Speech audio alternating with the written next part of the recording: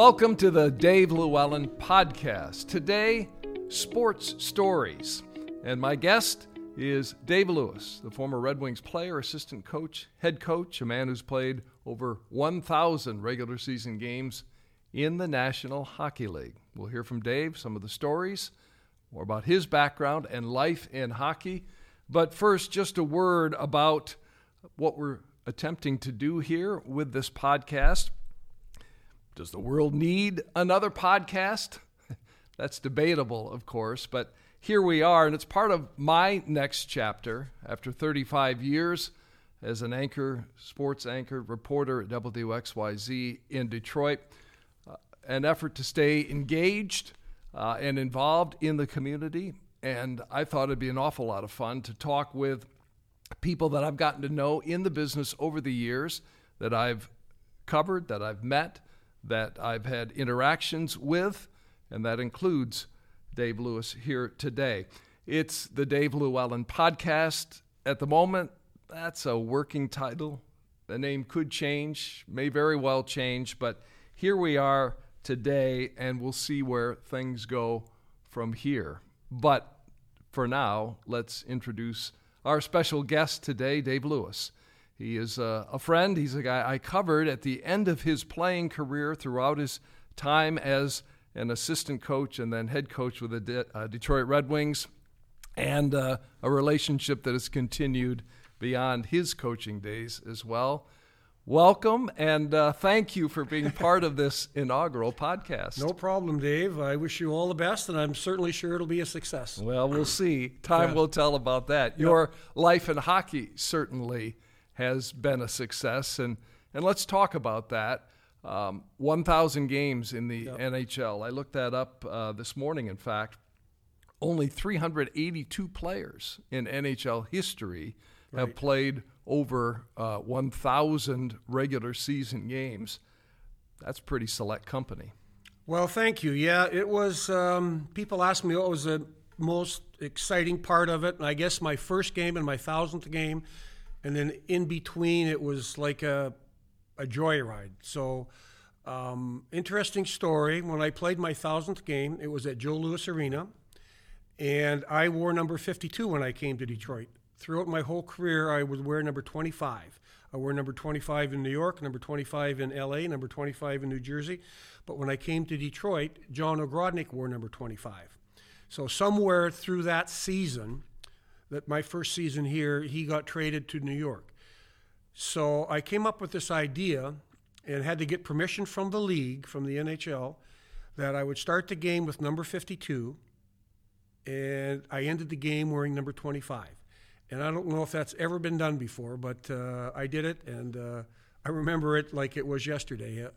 My children were on the ice, my wife, and it was an exciting time, and we had an emotional evening. Within the game? Within the game, yeah. Between periods, I changed the jersey. And I don't know if anybody else in the building knew, but I did. So I ended my career, or I played a 1,000th game with the number that I had used my whole career. Did you save that jersey? Is that jersey in the Hockey Hall of Fame? No, it's in the Dave Lewis Hall of Fame. Yeah, it's in my basement. Hanging up. It's a nice memory, good keepsake. And I have a picture of me laying on the ice, and whoever took the picture put 1,000 pucks around my head. So for me, it was quite a big to-do. Well, for anybody, by reference to the fact that there's only 382 players who ever achieved that. Yeah. All right, growing up in Saskatchewan, playing hockey as a young boy, and then progressing. I mean, you can't ever imagine, number one, that maybe that the dream of the NHL comes true, but imagining yourself playing 1,000 games in the NHL. Yeah, no. When you're growing up, I grew up in a small town, like a lot of kids out Western Canada, or even across Canada, and the U.S. now too. But playing street hockey, playing hockey on outdoor arena, I remember growing up, there was cereal boxes that would have pictures of NHL players on the back of them. So I made my mother buy this particular cereal. I cut the pictures out and pasted them on my wall, and just played a lot of hockey, because back then, one TV channel, Not much to do in the middle of winter in Saskatchewan, but skate and play hockey. So had some good coaches, good tutoring, and had a lot of fun doing it. This is Kindersley, Saskatchewan. And Bob Bourne, who four-time Stanley Cup winner with the New York Islanders, we played together since we were 12 years old. We actually won the provincial championship at age of 13, and I showed people the picture. They said, well, of course you won. You had two guys that played in the NHL. So a lot of great memories. That's what we did. I mean, there was nothing else to do. So we were fortunate enough and blessed enough, I guess, to get talent and some coaching and guidance and continue on our career. We played together in Saskatoon with the Blades, and then we played together in the New York Islanders. So Saskatoon, that's Western Hockey League, that's junior hockey, that's the top level of junior hockey in Canada and some U.S. cities now as well in junior hockey. 2 seasons with the Saskatoon Blades, but were you able to live at home while you did that? Were you with a billet family? And No. Tell me about that. My mother, somebody had requested me to play somewhere, I think Thunder Bay or something. My mother wouldn't let me leave home till I graduated high school. So I had graduated high school, and back then you were a little older before you got drafted. And so I was 18, moved to Saskatoon, and had to live with a billet. And the person I billeted with was Pat Price, who ended up being the number 1 pick overall in the WHA, also drafted by the NHL. So we lived together for a couple of years. And I guess my second year, I realized that there might be a chance to be drafted. Wasn't really sure. We had a pretty good team. We had a good coach, and Jack McLeod, who coached Canadian national team at one time. And as things happened, I got drafted by the New York Islanders in the NHL and the Edmonton Oilers of the World Hockey League. And my dream was to play in the NHL, and Edmonton seemed awfully close to home, which I didn't want to be. So ended up being drafted by the Islanders. 1973, Yep. third round, 33rd overall. What was the draft like then? Because now it's a big show, and all the top players are in the stands waiting for their name to be called, and you go on stage with the team that drafted you, and you get your picture taken with the jersey and the whole group of executives. It wasn't that way in 1973. It wasn't quite like that. In Saskatoon, which that's where the team was, a bigger city, it's the biggest city in Saskatchewan. I went to the local newspaper and had to go in their offices and the ticker tape or whatever they call it. Yeah. That's how I found out that I was drafted. Like you say, the first pick overall was Dennis Potts, the New York Islanders, and I knew that they didn't. I didn't know where I was going to be drafted, or by who, and then it kept going through the first round, no, and then through the second round, no, and then I was the first pick in the third round. So I teased Denny Potvin, who is Hall of Famer. I said, "You and I are both first picks." And we both laugh about that. He was the first pick overall. I was the first pick in the third round. Well, and tell me about Potvin, because obviously the career he had, but the beginnings the two of you had. Yeah, fabulous player. Obviously, a Hall of Fame. Played at every level, Team Canada, Olympics, whatever. Just a competitor, strong, focused, driven player, and wouldn't back down, fearless. He is, one of those guys that you have a chance to build a franchise around. And then the good job that, Bill Torrey did, and Jimmy D was there, as a scout at that time. He was the one that drafted me, and it was the start of something really good, and we started to develop good. We had some good mentorship as young players with some good, Bert Marshall was my partner. There's some guys that most people don't know who they are, but came along, and we learned how to play the game the correct way with a great coach under Al Arbor. And Denny was the first, one of the first stepping stones, along with a guy named Billy Harris, who was their first pick overall in the Islanders franchise history. Dave Lewis joining us on the Dave Llewellyn podcast. 1,000 games in the NHL as a player, coach as well, head coach with the Detroit Red Wings, Boston Bruins, coached internationally as well, which we will get into on this podcast. Back to the Islanders, though. 1972 was the expansion year. You mentioned Billy Harris, the number one pick overall. I saw the Islanders in that first season as a kid at Olympia against the Red Wings. The name I remember most from that team was Ed Westfall because he had a name, yet came in the expansion draft to the Islanders. And so he and Billy Harris kind of were the first two guys that I paid attention to anyway as a young hockey fan. Right. Eddie Westfall came from the Boston Bruins, and he was their first captain, the Islanders' first captain. And he brought a lot of credibility to the franchise, to a young franchise. And I know that he mentored Billy Harris. He mentored a bunch of the young guys. And he, to this day, they call him captain, just like 18, captain, whatever. And he still active with the Islanders in like ambassador capacity. He does a lot of stuff with them, and he was our captain for a long time, and there was very a positive influence on us. Only 12 wins in that first season. Yeah, that's probably why I made the team. Well, 16 the next year in your first season. Yeah.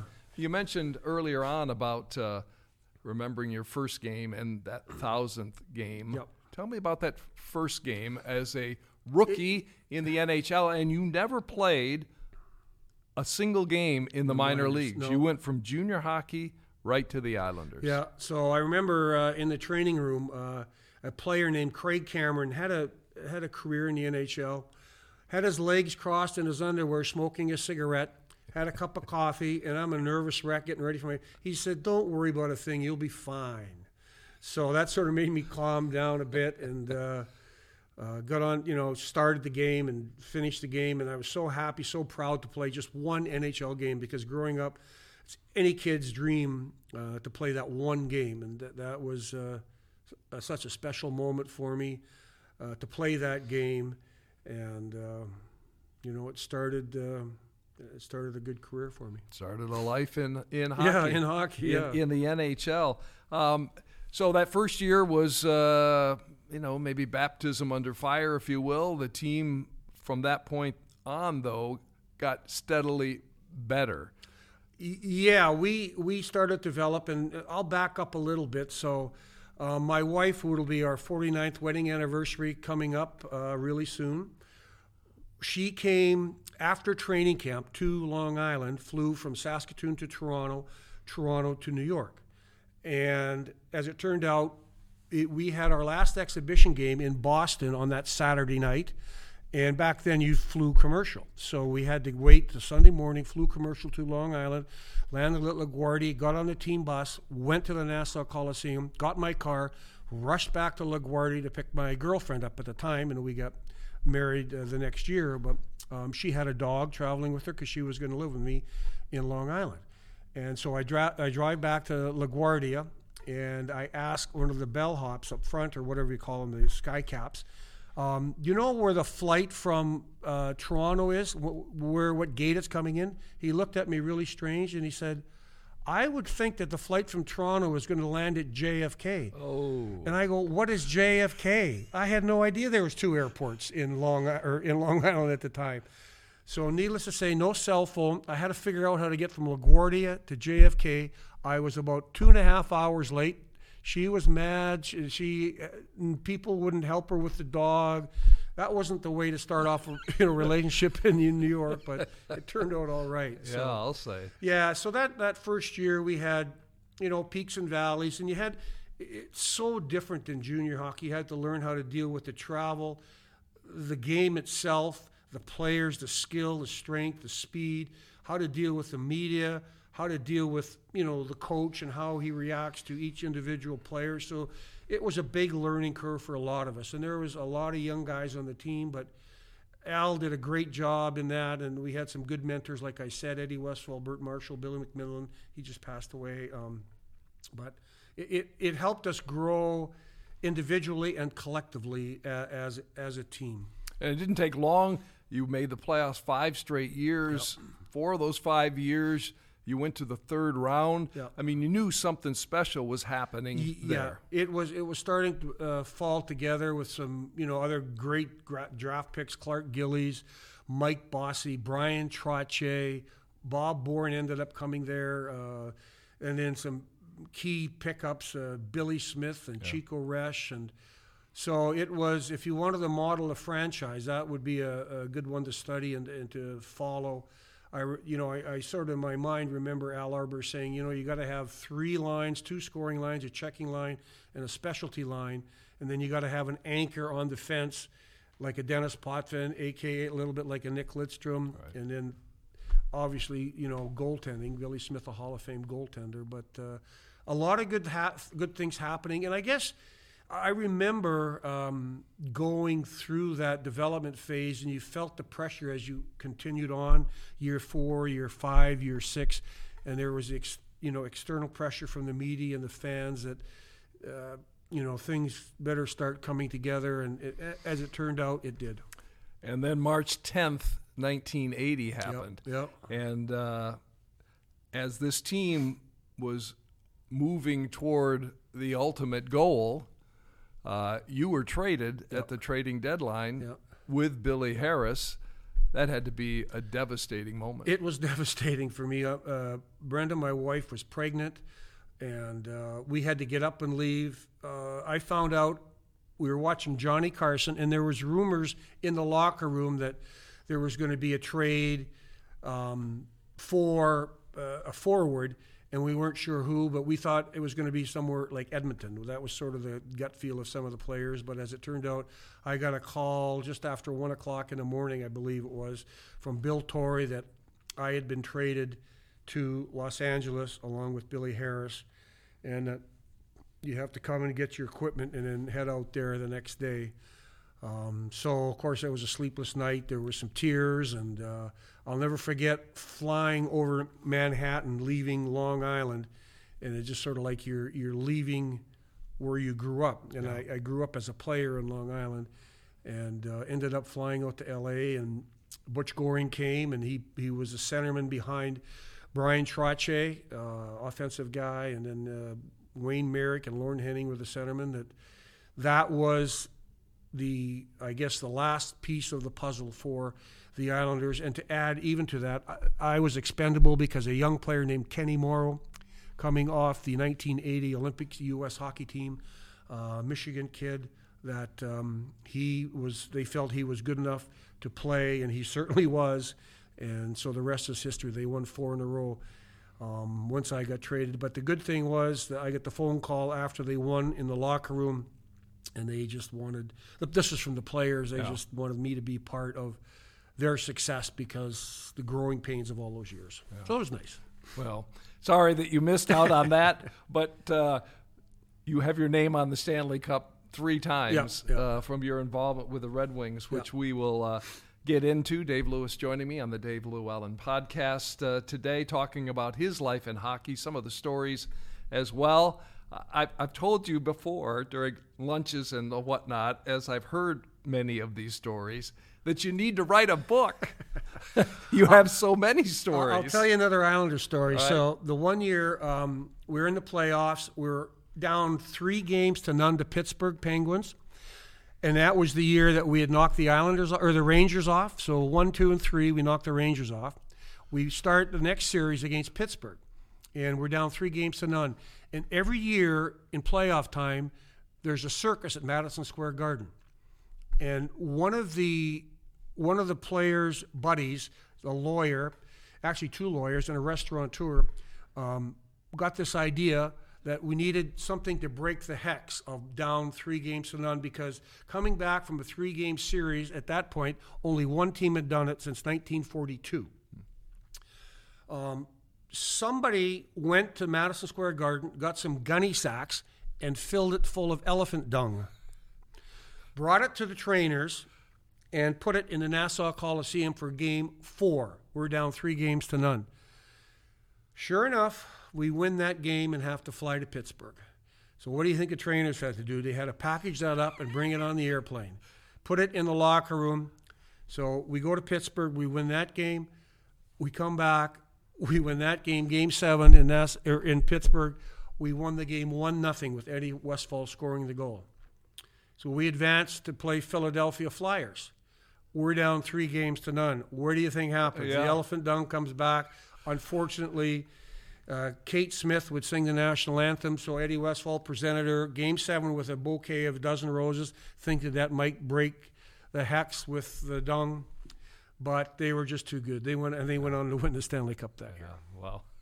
Yeah, so the poor trainers had to drag this stuff around for, I don't know, 3 weeks, I guess. And you guys had to be. We had exactly. But all right, just so the trade from the Islanders to the LA Kings, you were there 3 years, and then it was on to New Jersey, and then finally you ended your playing career in Detroit with the Red Wings, signed as a free agent. What at that point, as you reflect back, what were your expectations? So this was your going to be your 15th season, 14th season? I played 15 total, so it would have been my 13th season coming here, 14th season. And, of course, I knew Jimmy DeVillano. He drafted me, and he was the general manager at the time here in Detroit. Mike Ilitch was the owner, and Jimmy D was his first GM. And Jimmy knew me. He tried to get me from the Kings. I remember him talking to me about that, and then from the Devils, and it didn't happen. So I came as an unrestricted free agent for a whopping signing bonus of $25,000. In today's market, that's not very much. But came here, and he wanted me to be, and my wife, to sort of be like mentors, like a mentorship for the young players, for the young wives, and sort of take some of that osmosis out of the New York situation, the Islanders, and bring it into Detroit, along with some other veteran players. And it was a young team still at that point. Steve Yzerman, Probert, Kosar, a lot of young guys. Greg Steffen, guys that, in some cases, Peter Klima and Adam Oates, that had trouble just getting to practice on time, let alone figuring out how to win NHL games. So he wanted me to establish or help establish a certain culture that the Islanders had, and that was, working with young players, the Steve Yzermans, me being a former captain in Los Angeles. Stevie, eventually he was the captain. And what do you do as a captain? As a young player, you don't always know. You don't know what's the right thing. You don't know if you're going to step on some toes and so that was part of my responsibility besides being just a player, So we accepted that. My wife had a Halloween party, and I think Harold Schnepp threw a meatball on the white carpet, and one of my dogs ate it. My wife wasn't too happy with that. But we had a good run a couple of years in a row with Gilbert Delorme and Lee Norwood and guys that Whack and Hack back then, and a young Steve Yzerman, and I think you said Proby and Joey and Peter Klima and Adam Oates, and Tim Higgins was another guy that came to work every day, and it was a loosey-goosey locker room and made it to the conference finals in back-to-back seasons against Gretzky and the Oilers. With Jacques Demers as our coach, and he was probably good for that team because it was just a collection of guys, and somehow he molded it into be a motivated group, and had that success that helped establish some of these young players anyway. Eventually retired. 6 games in, I think, to the 87-88 season. Yeah, the body had just sort of shut down, and had talked with Jacques Demers and talked with Jimmy D, and they sort of suggested I, retire and then could stay with the team and help do some of the things that, had happened the year before, and work with the young guys. Don't necessarily travel with the team, but be like a pseudo coach. Come to the game, sit in the press box, and come to some practices, and so that sort of got my foot out of my playing career and a foot into the coaching career. So I have to thank both of them for that opportunity. Did you think at some point you would want to coach?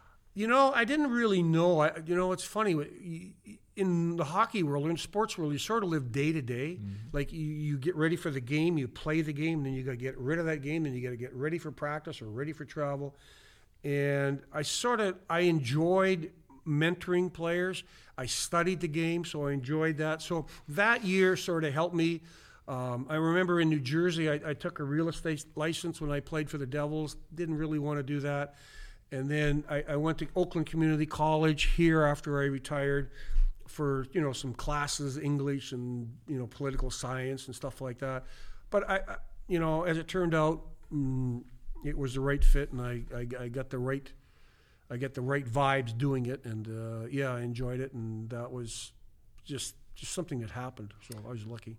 Talking hockey with Dave Lewis, the former Red Wings player, assistant coach, and head coach. Among his resume in this life in hockey, and we're talking about that and some of the stories that go along with it.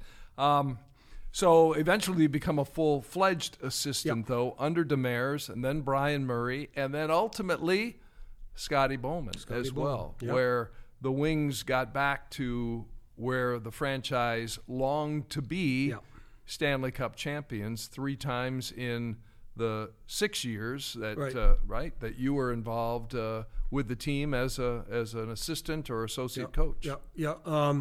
So the first time I met Scotty, not the first time I met Scotty, but the first time on the ice with Scotty was in Traverse City. We had training camp up there, as they still do today. And I'll never forget this. All the coaches are all around. Barry Smith, the other assistant, and I think it might have been Glenn Murkowski, who was coaching the American Hockey League team at the time. Coaches and GM, we all had a big meeting prior to the first practice. And you're taking notes, and here are the drills, and here's what, drill 1 did, and here's what we're going to accomplish. So up there they have 2 sheets of ice. And I was going to go on the ice with Scotty, and Barry Smith and Glenn Murkowski were going on the ice on the other side with the other. So we had, the identical practices. And I step on the ice, and as you do, you just skate around slowly, and how the players just tap them or whatever. And so Scotty comes up to me. He says, "Dave, what's the first drill?" Now, in the back of my mind, I'm going, does he not know the first drill, or is he just tested me to see if I know the first drill? So sure enough, we do the first drill, and he comes by, okay, what's the second drill? So this went on for 1 hour and 15 minutes through the whole practice. And to this day, I don't know if he didn't remember or didn't pay attention to the meeting we had, or if he just wanted me to make sure that I took care of things and he was there. So that was the first on-ice experience with Scotty. All right, so there were many experiences, many stories that could be told. Maybe 1 or 2 that really help further kind of tell the tale of relationships, life with Scotty. Well, I've told you this story before, but and I don't remember what year it was, and we were in a bit of a slump. Like, we maybe lost 1 or 2 games. Like, we had a pretty good team. Yeah, that was a slump. And so Barry Smith and I, after a game, would always get to Joe Louis Arena early to break down the video, watch, prepare. Some days we had video, some days we didn't. Maybe we did power play or whatever. So there's lots to do. And back then it was done on real tape, not like computer now. Yeah. But so we got in, and Barry's got a notepad, and I got a notepad. We're watching the game, and all of a sudden Barry's starting to write down. He's looking at number 14, and was not back-checking. And number 14 was Brendan Shanahan, one of our captains. Yeah. So after Barry's got a whole list of clips, and Scotty comes in an hour later and sits down, and he's grumpy because we had lost the night before, and Barry says, "I got something to show you, Scotty." So Barry brings these clips out, and look, he's not doing this, and he's not hitting, and Scotty's starting to get wound up. He's getting emotional, and he says, no wonder we can't win any of these games. He's one of our captain. He's not doing the things we ask him. That's not right. And so now Scotty's all wound up, and he says, "Barry, get the trainer and tell Shanny to get in here." Now, poor Shanny's in his underwear, his hair's disheveled, he's got a cup of coffee, he just got to the rink, and practice is an hour out yet. And he knocks on the door, and he says, "Yeah, I hear you guys want to see me." So Scotty looks at Shanny, he looks at Barry, and he looks at Shanny, and he says to Barry, not looking at Barry, he says, "Barry, tell him what you're saying about him." And he turns his back and walks over to the corner of the room with his cup of coffee. So now I'm biting my lip like, oh my God, what's Barry going to say now? He's like, he thought Scotty was going to present whatever Scotty wanted to present. Shanny's a captain. Yeah. Barry's got to watch what he says to him, and yet he's got to watch what he says because Scotty's right there. So he really boxed Barry in, and as it turned out, it wasn't quite as bad as As it seemed like it was going to be. Yeah, exactly. So that's just one of those many stories that. So in Montreal, and I've read a lot about Scotty and the relationship with the players, that you hated them most of the time until you celebrated the Stanley Cup, which they did a lot in Montreal right, in those years. But working with him and having to kind of be a conduit between the players and the head coach. I mean, that relationship in Detroit with the players, mixed as well. Yeah. Oh yeah. You had to. I was like the filter. There would be a message from this way, and you have to figure out what message is going to go that way. It wouldn't always be verbatim, but you had to be the filter. And that's what I felt, or fireman I call it. There's little fires you have to put out, but you're filtering it. You want the players to get the message, but you want to make sure that the head coach is appeased, and you want to make sure the players understand and are appeased. And so there was a lot of that for 9 years, doing that. And there's another Scotty story, that we needed a defenseman in this particular game. And Glens Falls, New York, in Adirondack was the farm team. Aaron Ward was the player. Aaron Ward got called up on a Tuesday morning, let's say, for the morning skate. So he had to get up at the crack of dawn, get on the airplane with his own luggage, fly to Detroit, get picked up and brought to Joe Louis Arena by the time 10:30 in the morning when we had our morning skate. So now Aaron gets in, he's all excited, gets his gear on, gets out on the ice, does practice. Scotty's watching him, yells at him a couple times. Aaron off the ice. Scotty called, I think might have been Kenny at the time, or Jimmy D, I don't really remember who was in charge of the team. Scotty called him, he says, "He's no good. I don't want him. Send him back." So I had to go tell Aaron that he's not playing in tonight's game. He's got to go back to Glens Falls. So just one of those. Why? I don't know why, but he just didn't like what he saw in the morning skate. And, it was Scotty. Yeah, that's Scotty, yeah. Well, and I told you this story about, when I was at Channel 7, we'd, be on the bench after practice. You guys would leave the ice, and we'd grab a player or two for quick little interviews. And I remember once grabbing Yzerman, and we're getting ready to do an interview. Everybody else was off the ice and in the locker room. One of the trainers or somebody came out and said to Steve, "Hey, Scotty's called a meeting. You got to go."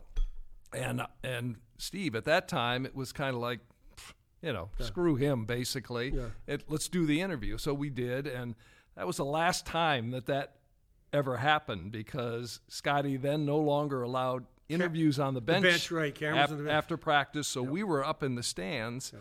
And this was kind of the beginning of that Scotty Yzerman tension that ultimately led to the trade rumors that he was going to be traded to Ottawa. Yeah. And then the other thing I specifically remember about that was the next season after all of that, and the introduction on opening night of the players and the ovation that Yzerman got that went on and on and on and on. In other words, saying, "Hey, Scotty, leave this alone." Right. Yeah. But after that, their relationship, obviously, Scotty imposed his will, and Steve Yzerman, for as great a player as he was, did change his game. He did change his game, yeah. Stevie, I think when you're a young player and at his level, the skill, he scored 60 goals. Yeah. In your mind, being an offensive player, getting recognized, getting to an all-star game or whatever, you establish your career. And he had the ability to do that. The one area that Stevie really worked on and became a master at is his defensive game. Winning key defensive faceoffs, killing key penalties, blocking shots, doing the things that when he was younger he didn't do. And I think Scotty had a real influence on him doing that. And Scotty, the one thing with Scotty, he knew what it took to win. And he knew what kind of player he wanted. And he knew that, I'm certainly sure we didn't really talk about it a lot, but he saw Stevie as the highly offensive player, but he wanted him to be a complete player. And I think, as it turned out, when I say complete player, a complete player at a high level at both ends of the puck, offense and defense. And it worked out for all of us that were around and that were involved with that Stevie became the Steve Yzerman that player or fans and players saw every day in those runs. Yeah, and now he's the one making decisions, directing the fortunes of the franchise. We could talk all day, of course, and I appreciate this opportunity on this inaugural podcast that Dave Lewis is here to tell some of those stories about your life in hockey. You succeeded Scotty Bowman as head coach of the Detroit Red Wings after the Stanley Cup win in 2002. It's like following Johnny Carson or anybody else. You're not supposed to do that. But by the same token, it was the opportunity to be a head coach in the NHL. So, of course, you're going to take that job. And, by the way, you got a team that had just won the Stanley Cup. Let me back up just a little bit. 2002, we had signed Dominic Hasek, Luc Robitaille, Brett Hull came in, and we lose Game 1 and Game 2 to Vancouver of the first series in Joe Louis Arena. Now, we fly to Vancouver, and we had an afternoon practice. And all the coaches, the managers, scouts were in one room 2.5 hours before practice. What are we going to do? What are we going to do? We got to do something to change the mood, to change whatever. So everybody had a suggestion. So now the players start filtering into the locker room, getting ready for practice. Scotty gets up, walks out, and comes back in. He says, "Yep, I just talked to Nick Lidstrom. Nick Lidstrom suggests that we play Fredrik Olofsson, and maybe we'll drop Uwe Krupp out of the lineup." And sure enough, that was how practice was set up with the colors of the jerseys. So I went up to Nick Lidstrom and said, "Nick, you talked to Scotty today?" "Nope, I haven't talked to him for a couple days." Okay, and the rest is history. We went on to win, and we won the cup that year. So back after, back after following Scotty, I knew the expectations, but it was an opportunity that I couldn't turn down. Well, and let's set the record straight that you had 2 48-win seasons, 100-plus point seasons. That's good by any standard, but you didn't win in the Stanley Cups. Exactly, So it just didn't happen. There's a certain time where the players, they do burn out too. That inner drive is sort of gone, and but it was a challenge for sure. I really enjoyed it. I enjoyed the opportunity to work with the organization, to work with all those great players, and for me, it just it was. I couldn't turn it down. Yeah. Well, and 20 years with the organization overall as a player and coach. I mean, that's a hell of a chapter in anyone's life, and a successful chapter by any measure. So, I'm sure you would have liked to have, had that opportunity extend further there, but you eventually wound up in Boston for a year as head coach? Yeah, Boston a year as a head coach. And 4-year contract. 1 year, so it didn't work out, and that happens. And then went to Los Angeles as an assistant coach because I played there for 3 years. And then went to Carolina for, 2.5 or 3 years in the NHL. And then the next opportunity came. I coached a little bit in the KHL with the former Red Wing Glenn Hanlon, who was the head coach. Fired again. So if you're not fired, you're not a good coach, I guess, or something. Did the stint 1 year as a national team coach for Team Ukraine, who both my grandparents came from Ukraine. They grew up in, they didn't grow up, but I grew up in Saskatchewan. They had immigrated here through Ellis Island, and then got to be a head coach of the Belarusian national team for 3.5 years. Which was... I'm glad I'm not there. Yes, right now especially. It's sad. Yeah, it is awful. For Ukraine, for even the Russian people, but also, in Belarus being kind of drawn in, or seemingly being drawn into the conflict or attempts that way. But I've heard some of the stories of the experience with the Belarusian team. You've shared some of that with me in the past. Is there one maybe that you can tell that kind of... One of the odd situations where there was a young player who had pulled a groin, and he was in the training room, and they were trying to get him ready. The trainers and doctors were trying to get him ready. It's a little different over there than it is here. Get him ready to play. And one of the players came to me, or maybe it was assistant coach. He says, "You got to go in the training room. You won't believe this." So I go in the training room, and on this guy's legs, he had a towel draped over him. He had probably, I would guess, 9 to 10, 10 to 11 leeches on his legs. They're sucking blood, trying to, I'm not sure what, stimulate blood flow. I don't know. But that was one of the things that I will never forget, ever. Yeah, so. How difficult was that? I mean, you didn't speak the language, right? Yeah, some of them spoke English. I had an interpreter. It's funny. They sort of understand. Like, I was lucky enough to coach like Vladimir Konstantinov, Sergei Fedorov, who they didn't really. There's a language barrier, but you had to figure out ways to communicate with a board or with video or on the ice. And I sort of did that, but I had a full-time interpreter. The problem with an interpreter is you make a presentation, and if it's a 5-minute presentation, it turns into 10 or 12. And then you lose the players because their attention span is not so great. But once the game got going, adjustments, I'd have to call the guy over and explain or get somebody there. But it seemed to work out fine. We had... Team Belarus had never beat USA, and we beat USA my first tournament. And so it was a life experience. It was really interesting. A lot of stories, a lot of funny situations that aren't typical of North American hockey or the NHL, but a great life experience. And how many trips across the pond? In the 3.5 years prior to my retirement, I crossed the ocean 32 times. Just to get to like Amsterdam, Frankfurt, or Paris, and then from there I had another 2.5-hour flight. So if I never see the inside of an airplane again, I'll be happy. So yeah, a lot of that stuff. Yeah. So as we wrap things up, and again, we could talk all day, and yeah. I'm so appreciative of your time doing this, telling some of these great stories that maybe some are hearing for the first time. I'm sure. And that's a wonderful thing. As you reflect back though on this hockey life, yeah. You're certainly grateful for this life that this game has given you. It's given me everything I had. And I'll tell you one little quick story from where I came from. In my hometown of Kinnersley, Saskatchewan, 4,500 people, small town in the middle of nowhere, there came a point where my mother had to make a decision. I had general skating in my hockey program for this particular year. I might have been 10 or 12 or can't remember what age I was. It was going to cost $12 for the ice time and for the hockey. And she was balking at paying it because she couldn't afford to pay it.